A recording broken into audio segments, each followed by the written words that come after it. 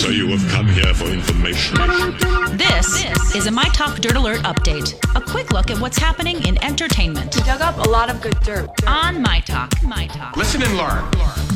Kendall Jenner is taking heat from other models because of a comment she made on social media, or actually she was doing an interview talking about how she had to really slow down her schedule.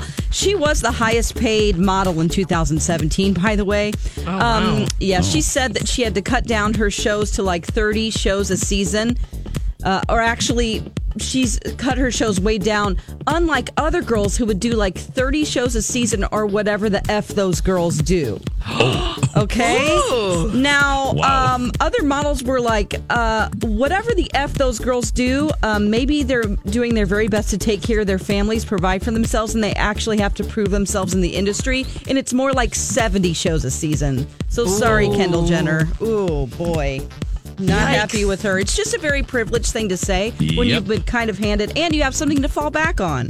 Not even necessarily handed, but you've had a hand up. Oh, you have had a leg up that a lot of people do not have. Yes. Yes, you're still doing the work, but you've had an incredible advantage.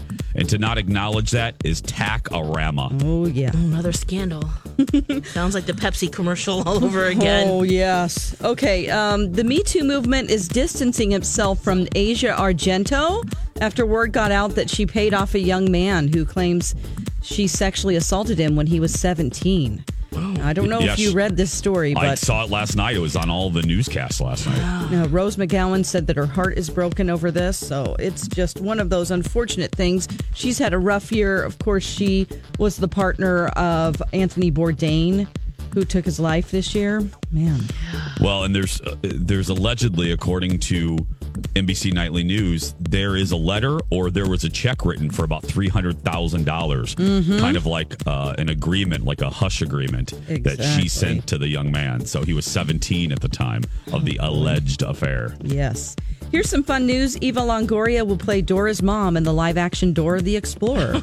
Oh, that's darling. That's fantastic. I love that. I do too. Okay, and then as far as the VMA goes, the biggest winner was Camila Cabello. She went home with 2 awards, including the top award of Video of the Year for Havana, featuring Young Thug, and she also won Artist of the Year. We're going to go over more of those awards coming up next. And let's see here. On TV tonight, we have Bachelor in Paradise, night number 2. We also have America's Got Talent on NBC. And that's the latest dirt. You can find more at mytalk1071.com. That's a lot of dirt. Dirt Alert updates at the top of every hour. Plus, get extended Dirt Alerts at 8:20, 12:20, and 5:20. I gotta go. I'll be back in an hour.